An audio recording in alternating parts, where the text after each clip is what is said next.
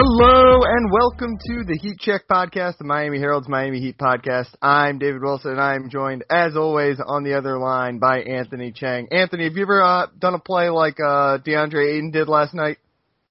I mean, I don't even know how much DeAndre Ayton did, and, you know, he deserves some credit, but that pass by Jay Crowder. That's true. I mean... And I love the Booker screen. That was, we're going to talk some playoff basketball, yeah. But that was, I think it's been a pretty awesome postseason so far, and that was probably the single biggest, like, oh my god moment we've had, I think.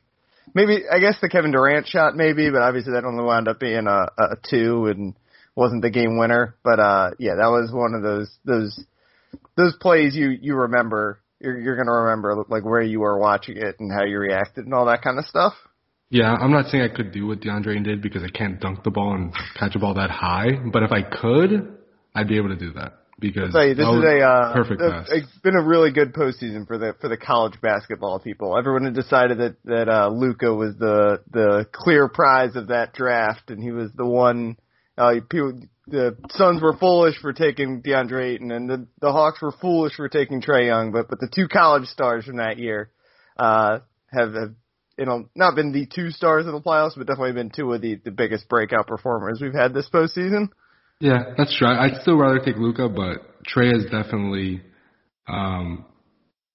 helped his reputation this playoffs for sure because I think he was definitely looked at as like an empty calorie scorer, not a winner, and he's in the conference finals. And same for Devin Booker. I mean, Devin Booker also had that same label of could he win? Can he be the best player on a team who wins? And I mean, you can argue Chris Paul's been the best player on the Suns, but you could also argue Devin Booker's been the best player, and they're 2 wins away from the finals. So good for both of those guys.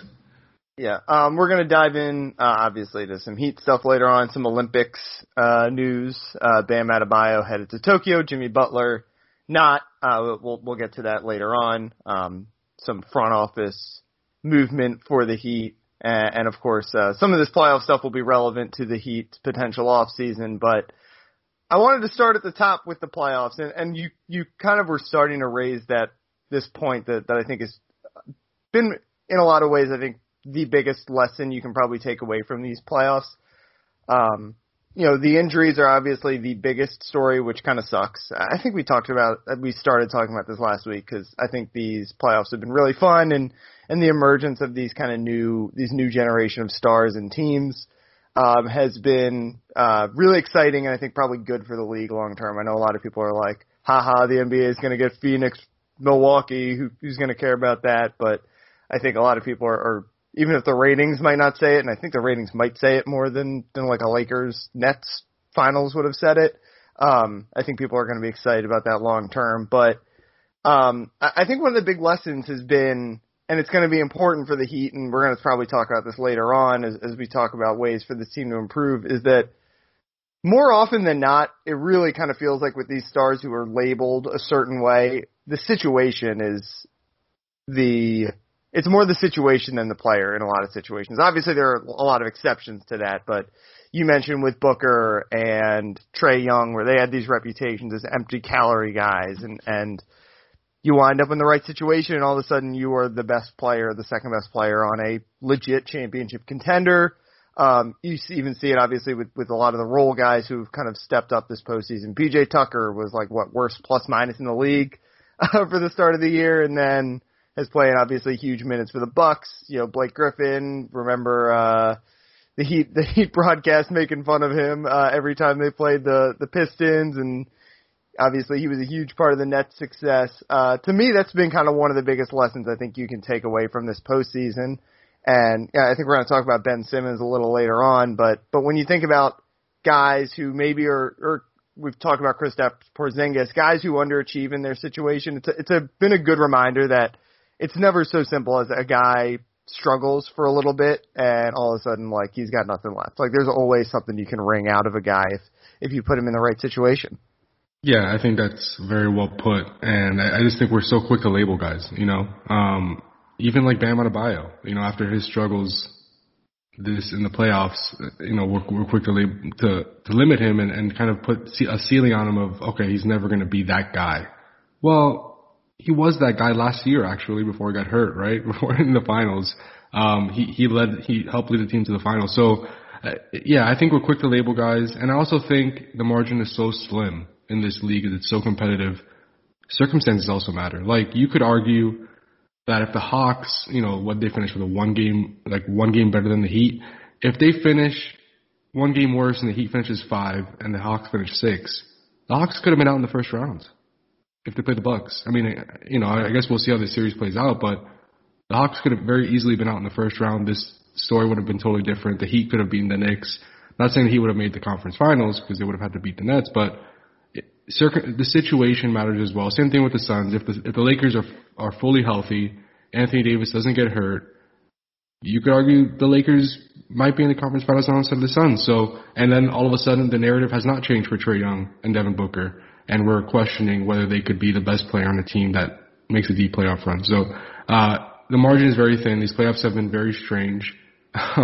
Injuries have definitely, dictated a lot of the results. I still think that fully healthy, the Nets probably win the championship. And I think if the Clippers had Kawhi, they would probably beat the Suns, to be honest. As much as I enjoy watching the Suns play, and I really like Devin Booker and his game and how it's evolved and developed, the injuries have changed things. So, to your point, situation matters, but I think also, circumstances matter, and there is nuance to this. Like, things could be totally different if the Hawks finish one game worse and the Heat are in that 5th spot instead of number 6. Yeah, I will say, people obviously, it is one of the craziest playoffs I can remember, but we are still at a position where or Bucks Suns, and I think the Suns are really good, even if they're maybe not quite as good as the Clippers, where basically we're like 2 of the 4, 5 best teams in the league are playing in the finals, and like you said, I think the Nets, if they were healthy, kind of roll through this thing. But, we would have said, you could say the same thing about the 2019 Warriors, right? Like, that's not unusual to have a team get totally derailed by injuries. Obviously, the number of teams that have been affected by it is obviously pretty stark. But we're still at a point where we, if the Bucks win, there's a lot of Giannis haters out there who are not going to take it seriously, but the Bucks have been,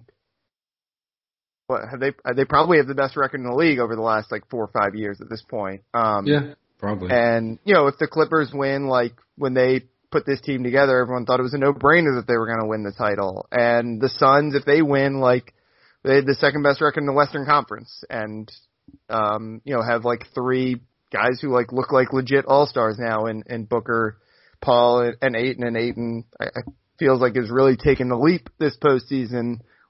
The Suns are going to be a powerhouse potentially for years to come. So, and the Hawks even, this is probably early for them to make it here, but they're going to be in this mix probably for the next 5, 6, 7 years as long as Trae Young is around. So it's been crazy. Obviously, I get the frustration some people have, but I think when we look back at it, if the Hawks make it, we're going to be whoa, that was weird. They went from being terrible at the start of the regular season to making the finals. But for the most part, I think we're getting something at the start of the playoffs, if you had picked a Clippers Bucks or Suns Bucks final, that wouldn't have been crazy at all. Obviously, the fact that we saw the Nets look like this juggernaut, and we've seen the Clippers be pretty ugly for really long stretches of postseasons and not fun to watch. And we saw even if Anthony Davis plays in that Lakers series, pretty good chance that the Suns go out in the first round. What's happened in the playoffs has made this feel different than it probably would have felt if this was just the Final Four at the start of the postseason. Yeah, I mean, none of these teams really have any recent championship pedigree. So but I mean, that makes it fun though. Somewhere. Exactly, and that makes it fun. I mean, I agree. I'm not saying the Suns aren't good. I think they've been one of the top 5 teams in the league for most of the season, and they're really complete. I mean, I think they're one of the only teams that had a top 5 offensive rating and defensive rating. They're elite on both ends of the court. So it's not a surprise that they're here. I just think this, again, I mean, this is an easy take and it's kind of obvious, but the series would be different if Kawhi was healthy. But like you said, you can say that about any year. I mean, the finals could have been different last year if Bam and Goran were healthy. There's always something that you could point to say, to discredit a team, I guess, for lack of a better word. And I'm not trying to discredit the Suns, but I just think, again, if the Lakers were healthy, if the Clippers were healthy, and obviously if Brooklyn was, even if Brooklyn just had 2 healthy stars, things might be totally different. But I do think it's nice to have some new blood deep in the playoffs, and we're going to get a champion here that hasn't won one in a long time, or I think there's a few of these teams that have never won one. Yeah, Hawks have never won since moving to Atlanta. Phoenix has never won. Obviously, Clippers have never won. Yeah, so Hawks haven't won since Kareem Abdul-Jabbar was in Milwaukee. Yeah, I mean, at the end of this thing, it's going to be either Giannis holding his first championship trophy up, Chris Paul and Devin Booker, I guess Trae Young, or even if the Clippers come back, Paul George. So it's going to be cool one way or the other. It's going to be nice to see, I guess one of the complaints the NBA gets is that it's always the same guys winning. This year, that's not the case. So yeah, those people don't have that to stand on this year. We've kind of danced around the Nets thing a little bit as we've talked here, and it was something that Barry and I really talked about a few weeks ago before all these injuries, and when it looked like the Bucks were really just going to roll to the finals. How do you feel about the way that the Heat stacks up with the Nets? It's obviously in some ways it's like the Warriors thing where it was can anyone catch this team? But then of course they're 0 for 1 right now in this. Well, really kind of 0 for 2, right? Last year they obviously didn't. KD didn't play, but do you feel like they're I don't know, the gap to me still feels basically bigger than ever between the Heat and the top team in the East, and it's kind of interesting that we're at that point when the Nets just lost and didn't even make the conference finals. Yeah, I mean the questions now with the Nets moving forward is, can they stay healthy? Yeah, it's always going to be the question. If healthy, I do think the gap is pretty wide. I mean, you could see what the Heat were trying to do this season when they got Victor Oladipo and Trevor Ariza. They were, if those guys would have stayed healthy, Victor would have stayed healthy, and you throw out a lineup of Victor, Trevor, Bam, and Jimmy. Those are really 4 good defenders who could switch onto anything. You could see what he were trying to do. They were trying to build a switchable, athletic, versatile defense to go up, possibly against Brooklyn. And we never really saw that because Victor played 4 games. But, that's going to be, I think, the blueprint that he uses, when trying to build a team that can compete with Brooklyn. But, really, we saw it, when James, Kyrie, and Kevin Durant are healthy, I don't know if there's any team that can beat them.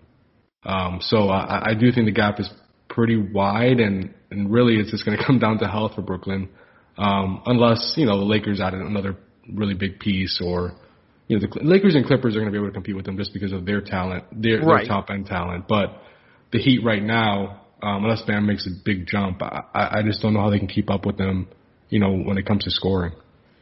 Yeah, that's obviously where, these distressed asset superstars come in, right? That's the idea with Victor Oladipo in some ways, is if he comes back together, he's your third star. You kind of can match their top 3 to a degree.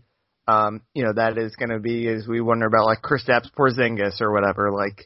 Obviously right now he's not on that level, but we've seen him be close to on that level. And I think the one, it's kind of another lesson from this playoffs, and it shouldn't be a surprise lesson anyway. I think we all learned it basically in 2019 is, even when it feels like the mountain is unreachable, the peak is unreachable, when there's a team like that, or the Warriors, you got to keep competing because you basically just never know, right? Yeah, we've seen these injuries, and we saw it in 2019. The Raptors, if the Warriors stay healthy that year, the Raptors do not win a championship, and no one cares about that little weird Kawhi year, basically, that he played in Toronto, and now that's probably one of the most, I would have to think that Raptors fans enjoy that championship just about as much as any championship that's been won here in the last 25 years. Yeah, it's like we were talking about, the margin is just so thin that you just have to try to put the best team out there. Maybe knowing that you just can't maybe have the top end talent of Brooklyn, but you just never know what's going to happen. Look at Atlanta.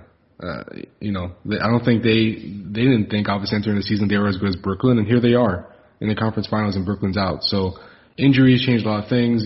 Ball bounces a certain way. it's just so slim that, and again, it only takes one more player for the Heat. Like, if they had a third star, I know it's easier said than done.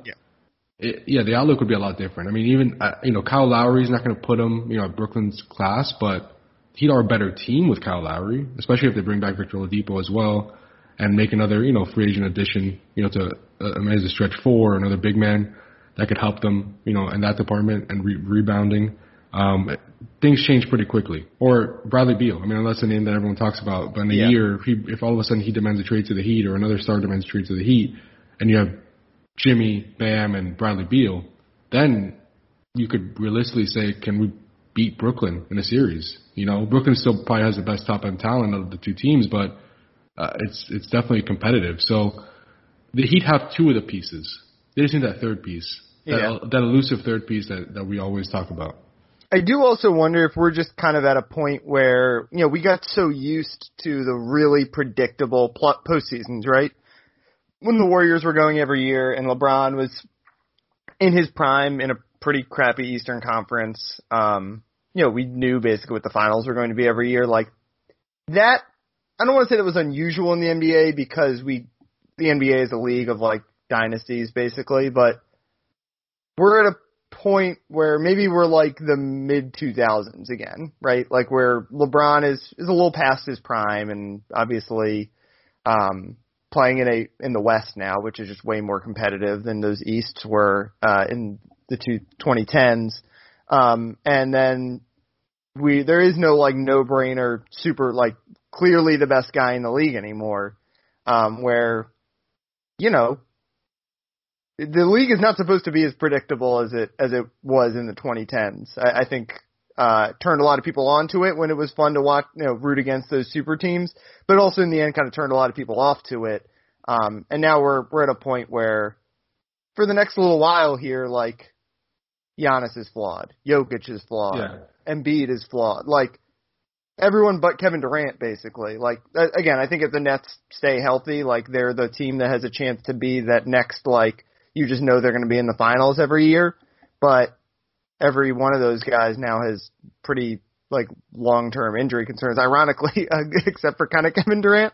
But yeah, I think we're just maybe coming into an era where the league is going to be a little more unpredictable because it's like the passing of the torch, right, from LeBron to whatever this next thing is going to be. And, Luka is a little ways away still, obviously.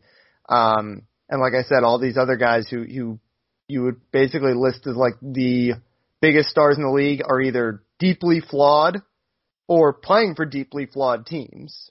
And that wasn't the case, obviously. It was the case for 28 other teams in the league. It just happened that in the last 10 years before this little run here, like you had the Warriors who were not flawed. You had those Cavs teams who basically were not flawed. Those Heat teams were flawed a little bit, but for the most part, didn't have a whole lot of flaws. Even those two Spurs teams, it was kind of like the perfect storm for them. It's not like they were a super team, quote unquote, but, for the most part, the league is filled with flawed teams, and it's unusual to get a couple of like unflawed teams, and that's where we're at now. And it like I said, it's kind of fun. Obviously, the Nets, because of how incredible Kevin Durant is, if they stay healthy, I think can be the exception to that. But the last couple championships have had teams kind of come out of nowhere and make the finals. Like this isn't a total outlier. Like not a whole lot of people would have thought the Heat were going to make the finals. The Raptors were not the favorite to come out of the East in 2019. Since LeBron left the East and left a big vacuum there, like this is what we get in the league now. Yeah, and I mean, the NBA was pretty predictable in the 90s too with Michael Jordan. It was, yeah, that's what I'm saying. There's usually like kind of one team, but Jordan was always facing different teams in the finals. Right. Yeah, very good point. And I think the difference is, like you said, LeBron was so clearly the best player in the NBA for like a decade or more. And LeBron is still, you could argue, the best player in the NBA when healthy, but it's a little more questionable now. I mean, I don't even know. I mean, who would you say is the best player in the NBA when healthy? I would say I'd probably have the same answer, but like you said, I mean, the Nets are kind of flawed. As good as they are, they're flawed because they have a lot of injury-prone guys. So again, that's always going to be the question with them. And then the others, like Giannis can he ever develop a consistent outside shot? Can he make free throws? Trae Young, his defense is always a question. And can he be efficient? Because sometimes he turns into a volume scorer. The Suns, again, I always go back to the Suns, and I kind of said they maybe wouldn't be here if it weren't for injuries, but they're probably honestly the least flawed team remaining. Yeah, they're two of their three best players have never been in the playoffs before. And I guess really Mikal Bridges probably has never been in the playoffs before either. So their flaw is their inexperience, but obviously inexperience goes away eventually. In some ways it does remind me of the Warriors thing, right? In what year was that? What was the year they went up against the Clippers? That would have been 2014, I think. Yeah, I think it was the final year of the Big Three. So yeah, 2014. Yeah, 2014. Right. All of a sudden the team goes from inexperienced to experienced, and they look incredible. And that's, I think, in some ways what we're seeing with the Nets right now. Yeah, the Suns, I mean. So often watching sports, I feel like a lot of us are it can't happen because we've never seen it happen. But that's kind of, I would say, it always has to happen first. Yeah, it always has to happen first. So it can't be they can't do it because, every team has had that moment where they did it for the first time. And this might be the Suns' moment, honestly. I mean, I would say, I know we're probably going to get to this question here in a moment, but if I had to pick who's going to win the title right now, and, it's easy right now because they're up 2-0 in their series, and the East series has not begun, or hasn't begun as of when we're recording this on Wednesday morning. I would pick the Suns. I just think, again, they're the least flawed team. They're the most complete team. I think Chris Paul, I read somewhere that there's some hope that he'll be back for Game 3. Yep. So they seem that they're going to be pretty much fully healthy. So I would go with the Suns for all those reasons. Even if they weren't up 2-0, even if that series was starting, tonight, I think the Suns should be the favorite just because they're the most complete team, and really they're one of the healthier teams remaining. Yeah, I think I'm going to go with the Bucks, but just because I trust Giannis, and it's going to happen eventually for Giannis. I've kind of always thought that, and maybe this is the year. But let's take a quick break and we'll talk some actual Heat. All right, we are back. Some Heat news going on in the world. A couple kind of smaller stories that have big implications, I guess I would say. Let's start with the Olympic stuff, because that is kind of the freshest, and I think is going to be fun. It's going to make the summer fun. Yeah, I'm a huge Olympics guy, so I was going to have fun no matter what. But Bam, obviously, heading to Tokyo. Looks like he might be the best big man on this roster. How important do you think this is for him to get to play with this team? I mean, only good things can come out of this, I think. When you're around the best of the best, on Team USA, you're being coached by one of the best coaches in the NBA in Pop. You're going to be involved in high-level competition, during an off-season where most guys are usually just training. And just the experience of saying you were on the Olympic team, it helps a guy's confidence. And I'm not saying that everyone has to get more confident, because that's, again, I don't like going into the mental aspect of guys because we don't know what they're thinking, or what they're dealing with, but it probably could help him, honestly, after what we saw in the playoffs. After his performance in the playoffs, any type of confidence boost and a feeling of I belong with these guys, being on this Team USA roster is probably going to benefit him. So I think it's going to be good. I know there's some guys I've seen on Twitter, some people comment to this news saying, well, how is Bam going to work on his mid-range shot? How is he working his three-point shot when he's going to be asked to primarily play inside of the Team USA?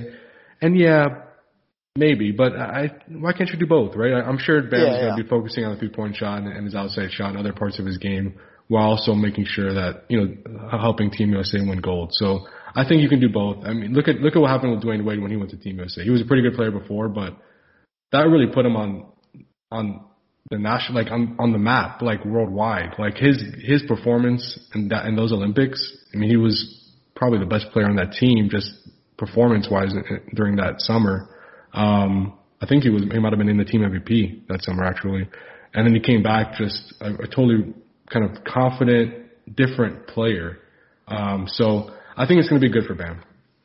Yeah, and, the Heat fans know better than anyone the importance of making friends on the Olympic national team. And that too. Yeah, there's some names there that it's probably good that Bam gets to talk to. But yeah, I totally agree with you. Like, in practice, like, when the guys go to the Olympics, like, they know we're the overwhelming favorite. Like, they get their chance to, like, showcase stuff. It's not just, there's going to be a lot of games where we're up 30 points at the start of the second half, right? Like, and a lot of these, like, they play a lot of exhibitions and scrimmages and, the legendary, like, Dream Team stories about how competitive and how fun those scrimmages were. Like, obviously it's not the same now because that was the Dream Team and just the guys who were on that team were like a different level, but those, like, practices, those scrimmages, like, that stuff still happens and that all benefits. And you know what? Like, we talk so much about Bam's mid-range stuff, but, like, the other thing Bam could really stand to get better at is low post scoring, right? Like, his inside scoring. Like, he's obviously a good, like, rim runner and that kind of stuff, but, he's still not the guy who's going to, like, take a little guy down on the block and, like, pull off some, he's not super efficient or as efficient as he probably should be in some of those aspects of the game. So, like, I don't know, you get Pop coaching you, it's a different voice in there. Obviously Bam already plays for one of the best coaches in the league. But, it's, you can play for a lot of good coaches, right? Like, it helps. Like, Bam took some stuff from playing for Calipari, he takes some stuff from playing for Spo, and getting Pop in there, in his ear too. Different perspectives obviously help. He's going to come back and be better. It happens for basically everyone, that Olympic leap. Especially the first time you play in it. Yeah, and for those saying, he needs to rest this offseason. He had a long year. He didn't really have an offseason last year. Bam's 23. Like, he's going to be okay. And he's young. Resting right now. He's resting right now. Off, basically. Yeah, and what do you think he was going to be doing? Right, exactly. And also the Olympics, I mean, if the Team USA wins go, I think it's August 6th or August 7th is the final game. So he's going to have about 6 weeks before camp to get right, too. Mm-hmm. It's not like it's going straight from the Olympics to camp. So Bam is going to be okay. And it's not like he's going to play like 45 minutes a game either. His team is pretty Olympics. deep. We're going to have 2 close games the whole time. Right. So, I think Bam's going to be fine. And like you said, I mean, the bigs on this roster are Bam, Draymond, and Kevin Love. So, Bam really is probably the best big on the team. But I could also see Team USA playing like Durant at center, right? Yeah, right. He's probably the tallest guy on the team, actually, Kevin Durant. So yeah, that's true, actually. I could see them playing Kevin Durant at center in some moments. So they'll be, I think Bam will get a good amount of playing time just because of, the depth chart as far as bigs and his skill set. I think kind of fits with a lot of these guys. But this team is deep enough where I don't think Bam will have to play huge minutes. Yeah.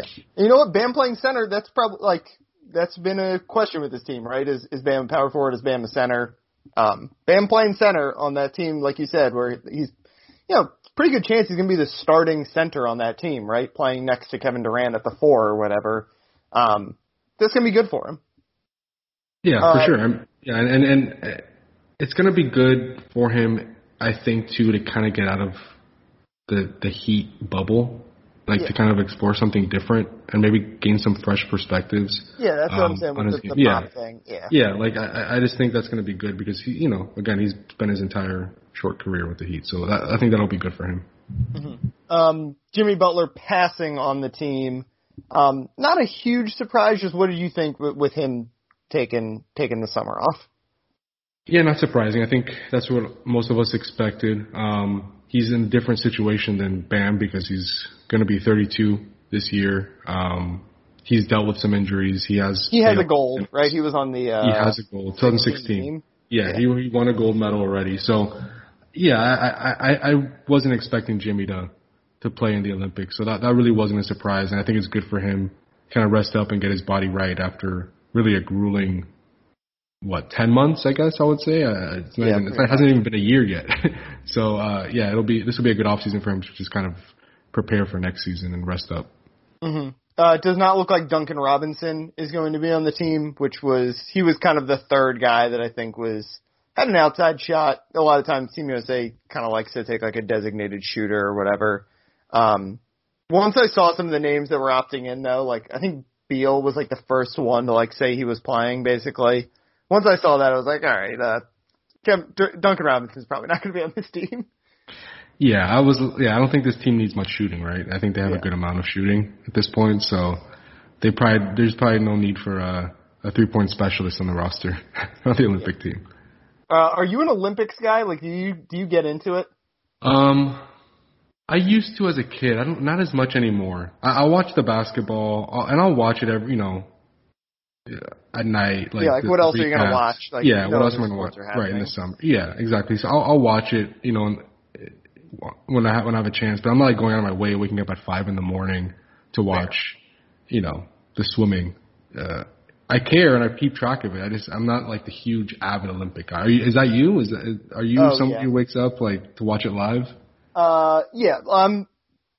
So swimming is really big in like right outside Washington D.C. where I grew up. Like Katie Ledecky is from my hometown, basically. And a girl from who was like 6 years old when I was a lifeguard just made the Olympics in backstroke.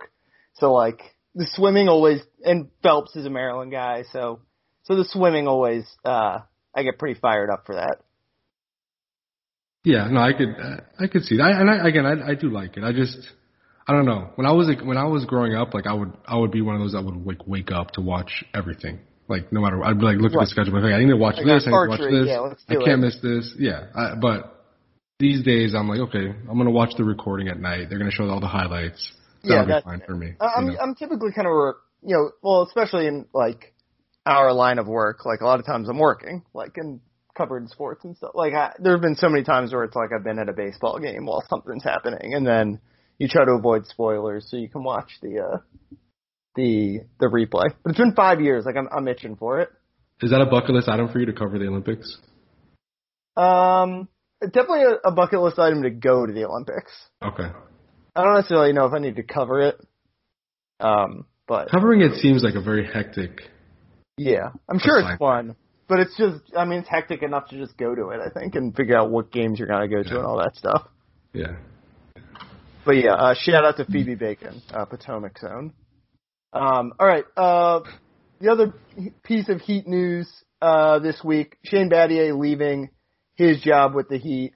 Still going to do some consulting work for the organization. I think it kind of remains to be seen what this means short term, but obviously the long term implications are what's interesting here because down the road, Battier looked like he was going to be a candidate to eventually be Pat's successor. Yeah, I don't think we really didn't expect this, but I don't even know if Pat's ever going to retire, so maybe that's why Shane stepped down. You heard Pat's press conference. Well, it's like okay. Mike Hopkins, who was Syracuse's assistant coach forever, now is University of Washington's assistant coach. He was like the coach in waiting for like 10 years and then realized Jim Boeheim was never going to retire, so he left. I think I would not be surprised if that's the situation here also. Yeah, Pat, it doesn't look like he's close to retirement. I don't even know if he'll ever retire. He just he's just so competitive. He wants to obviously go out on top, and he's trying to build this team back to that point. But another thing could be maybe the plan wasn't to have Shane step in for Pat. Yeah. Maybe Shane saw the writing on the wall. Like, look at what happened with Boston this summer, with Brad Stevens and Danny Ainge. Like, I could easily see that happening at some point, in a couple years or 3 years, whenever that moment comes where whenever Pat says, okay, this is the time, I could see it getting a text saying, okay, there's a press conference, and all of a sudden we find out that Pat's retiring and Spo stepping in as team president, and maybe coach as well. As someone who doesn't have front office sources and is not plugged in or anything, I've kind of always just imagined that was what was going to happen. Like 10 years from now or whatever, Pat was going to finally retire, and Spo was just going to be the new Pat and learn how to slick back his hair like that and drop the rings on the table. And they would find some other like young hotshot, Chris Quinn or something would be the new Spo, and we're just going to try to keep replicating that forever. Yeah, and that seems like the more likely outcome. But another possibility would be like just there's so many qualified people in that front office that have been right. Like Pat's not even so technically long. a GM, right? Like it's such a collaborative effort in the front office. It seems like. Yeah, exactly. Like there's so many guys there that have had strong voices in the front office that have been there for a long time and have had chances to leave and they haven't. But I could see them also like saying, okay, let's split up Pat's job when he retires between like 3 people. Whether it's like Andy Ellisberg, who's the GM now, Adam Simon, who's the assistant general manager, and then Spo, and doing it that way. Like I could see that as well. But it does seem like if Spo wants that role, like he'll probably get it, right? Like it just seems like the natural step for him to take after, long time successful coach, spent his entire coaching career with the Heat. Like it just seems like the natural next step for Erik Spoelstra to take over for Pat whenever he retires. And again, it seems kind of foolish to talk about now because it doesn't feel like it's happening anytime soon. Yeah, I mean, what did Pat say when at the end of the season? I think we asked him like, have you thought about your future? Like, how much longer you want to do this? And he's like, yeah, I mean, I'm not thinking about retiring. Like, it was like the thought had never even crossed his mind. Yeah. So I mean, maybe if they like win the championship next year or whatever, like then you would get I'm sure everyone when they're a certain age and they win, they think about going out on top. Sure. But like, he's not in a rush to get out of this thing. No, clearly. He's not. So I don't think we're going to have that conversation for at least a couple more years. Pat and the front office could look really different by then. I mean, obviously they're going to probably hire someone to replace Battier, right? Like, even if it's not directly, like there are going to be new guys in the front office every year or whatever, and someone's going to rise up the ranks, and someone we've never heard of is going to 5 years from now when Pat is thinking about hanging it up. If that's what happens, like there's going to be some people in that front office that aren't even thoughts in our mind right now. Yeah, and then one person I didn't mention that also has a pretty strong voice, in decisions and is a pretty, big role in the front office is Alonzo Mourning. Right. Yep. He's right now the vice president of player programs, but he's one of those guys that, gets a seat at the table. So, that's another name. And whenever Udonis Haslem retires, like what was he's talked about he doesn't want to be a coach, but he does want to work for the team in some capacity or even maybe have an ownership stake. He kind of hinted at that during exit interviews this year. What is his role going to be? So yeah, like you said, like there'll be new faces in a couple of years. Yeah, what if Jimmy Butler retires after 5 more years in Miami? Like, there's going to be guys who are never even going to think of that are going to be important to this franchise. Who's going to retire first, Pat Riley or Udonis Haslem? Udonis Haslem. Yeah, I think so too. Yeah. But I again, we're still waiting for Udonis's decision this offseason. But if I had to guess, I don't think he's going to retire this summer. I think he's going to play another year. Yeah. So, although it really would have been the perfect ending. The 3 minutes he played this year or whatever it was. It would have, but he can do that again next year. Come on. He can. He needs to just in front of a full crowd. In front of a full crowd, yeah. He just has to do it again next year, and he could easily do that again. It's like so Udonis and up his lane. So I think Udonis will come back. I think he'll play. I think part of it is he just wants to play a normal season, right? Like the past 2 seasons have been so unique. 2 years, right? If the 2020 season ended normally, like I think we were all kind of thinking that was going to be it, but who knows if it was actually going to be it? But like once we went to the bubble, obviously it meant that it was not going to be it. Yeah, and I can't imagine that he wants to like just end his career after what happened in the playoffs this year. Like that's not the note he wants to go on. That was like one of the most disappointing playoff series in Heat history. So I think Udonis coming back, but again, we probably won't hear his decision until like August or something, like we have in past years. All right, let's wrap things up with a new segment. You have dubbed it whale hunting. We need a sound effect, I think, for that, like a whale. Free Willy.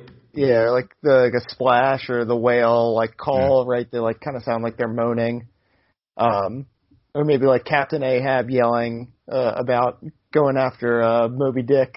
But our whale this week, each week on this segment, we're gonna talk about a potential whale or whale adjacent player. I don't know how many whales are actually going to be out there. I don't know if this person we're about to talk about is a whale, but we're going to talk about whale or whale adjacent players, and the possibilities of what the Heat could maybe do to acquire them, how they would fit the Heat with the Heat, and whether, just kind of simply put, the Heat should go get a guy like that.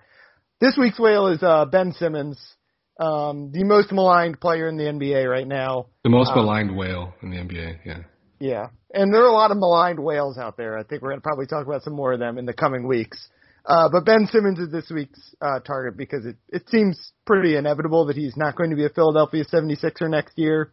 To me, it also feels pretty inevitable that he's not going to be a member of the Miami Heat next year, but it's still worth discussing. What do you think of Ben Simmons just at large as a free agent target for teams and then specifically for the Heat? Or not a free agent target, sorry, a trade target. Trade target, yeah. Obviously he has potential and he has upside. I guess one of the benefits of like trading for him this offseason is you might not have to give up as much as you thought because it's like a buy low situation. Then again, Philadelphia might want to build up his value again before trading him. So maybe he will be back for that reason next year, at least to start next season. But I mean, he has 4 years, $147 million remaining on his contract. That's a lot.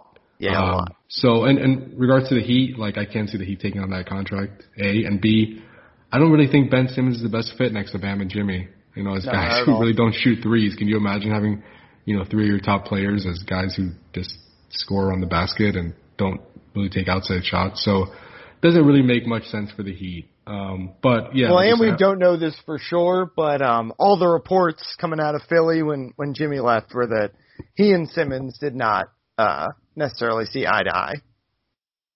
Yeah, and I can't confirm that, but I mean that wouldn't surprise me just because right. Jimmy's We a guy know he's close with you or with Embiid. Embiid. Yeah, so, and Jimmy, and just I know Stephen A. Smith I think he reported yesterday got a text from someone in Philadelphia saying that Ben doesn't work hard and he's babied and he's coddled. Like Jimmy seems like a guy that he does not have time for people who are like just naturally gifted and talented, but they don't work hard enough to like make the most of it. And I don't cover the Sixers. I've never met Ben Simmons, so I can't say that he falls in that category. But if Stephen A. Smith is right, like that would seem like a player that Jimmy Butler has no time for, because Jimmy's like the opposite of that. He's not the most talented, naturally gifted guy, but he works so hard to make himself like an elite player that he just can't understand others who are the opposite, where they're really talented, but they don't work hard enough to be an elite player. Yeah. As you put it, though, I think the key thing there is he just does not fit at all with this team. No, we've talked about it a million times that the Heat are already in such an unusual situation and that their 2 best players are non-shooters, and the way that they have to manufacture shooting around them, you definitely, it's already a tricky enough predicament for the Heat that I think in a lot of ways killed the offense this year. It's not, when everything's not working in synchronicity at a high level, the offense can really fall apart when that's the situation. And bringing in Ben Simmons, I think, just makes it basically impossible to manufacture a good offense unless Bam came back and was like a sharpshooter. Yeah. So this whale is not coming to Miami. Yeah. I do like, in some ways, I like the idea of Simmons as a trade target for certain teams, though. But I think, I don't know, he's not a point guard, right? He's probably like needs a power to, forward. Yeah, he probably needs to play as a power forward, like a point forward. But yeah, he's a power forward who can pass a little bit. He's a good playmaker who can dribble. But I don't know, like is he like a Draymond? Right? Is he like a Draymond? Good at like shooting to a degree. A point guard has to be willing to shoot. A point guard has to be willing to have the ball in his hands. He's not a point guard. No. Yeah, and I mean, so what do you think is the best situation? Like, part of me thinks the best situation for him is just like getting his own team, kind of. Yeah, just, I mean, like, that's seeing the what one happens. thing to do, right? You could send him to like a crappy team and maybe let him still be the point guard, and just you live with like the hack-a-ban and all that kind of stuff. But I think if he's going to a good team, he's not a point guard. A point guard has to have the ball in his hands. That's like the definition of a point guard is the guy with the ball in his hands. Like sending him to Golden State, like that, it would be like him and Draymond just wouldn't fit together. Yeah. Yeah, I mean, like, could the Lakers give up like a poo-poo platter for him and try to, like, I don't think that would work either. Maybe like Washington just flip Russell Westbrook for him. Does that work for either team, or does that make both teams more miserable? Probably makes both teams more miserable. But yeah, there's not a good situation out there. How about like John Wall for Ben Simmons and picks? Like picks and John Wall for Ben Simmons. and Ben Simmons is then all of a sudden has his own team. I don't know how much like that. John Wall makes Philly, but they can get picks out of it at least. That might make some sense, right? Yeah. Yeah, maybe. Because I don't know if Philly wants to deal with that Wall. That's the problem is Simmons is no longer the kind of guy you can get James Harden for, and clearly he never was, or James Harden would be on the Philadelphia 76ers. But, it's how bad is that contract viewed at this point? That's the question with him. I don't know. I mean, that's interesting. I don't know if Philly had a chance to trade Ben Simmons for Harden and they just didn't want to trade Ben Simmons at that point, or if really Houston was like, nah, we don't really want Ben. I'm not sure. It seems because wasn't the reporting that day everyone thought it was going to be Philly and then it wasn't? Didn't even Shams or Woj say they were the favorites that morning, and then he wound up on Brooklyn by the end of the night. So clearly something happened in that 12 hours or whatever that changed. Daryl Morey came out and said, I don't want it. We're not trading Ben Simmons, which I don't know if, again, that was after Houston said we don't want Ben Simmons. But, it is, if they had a chance to trade him for Harden and they didn't, they really have to be regretting that move, that decision right now. Yeah, it's, again, we know better with the Heat that was probably never really on the table. But it's every team in the league is regret. It seems like everyone who passed on Harden, quote unquote, passed on Harden or didn't get Harden, came away really regretting it by the end of the year. Yeah. I think the lesson is if there's a transcendent, top 5 player available, no matter what the age is, you trade him. You trade for him. I think that's something we've learned over the past 8 months or so. All right, Anthony, I think we can wrap things up there. You can follow Anthony on Twitter at Anthony_Chang. Are you working on anything right now, or kind of dregs of the off season waiting for Olympic stuff to happen? Yeah, this is a pretty dead time. There's always news, we talked about a little bit about the Olympic stuff and Shane Battier and different things that come up. And, and our job is to be creative and create content. So there's always that. But man, there's really not much going on right now. As the NBA playoffs, continue, the Heat players are away at home or on vacation and free agency's still over a month away. Summer league's over a month away. The Heat don't have a no draft content to pay attention to. It's a very quiet time in Heat world at the moment. You can follow me on Twitter at DBWilson2. It's also a little quiet for me. I've been at Marlins games for the most part this week, and Miami recruiting stuff is going on. So if you're into that, their big recruiting event is this weekend, so you can follow me on Twitter there. Obviously, check out MiamiHerald.com, because just because we don't have a lot going on does not mean that there is not a lot going on in the sports world. Obviously, Marlins in a little bit of a playoff mix. Olympics coming up, Dolphins wrapped up their OTAs. So, yeah, just go to the Miami Herald website, and there's always something there. But until next week, Anthony, thanks as always for listening, and we'll talk to you guys next week.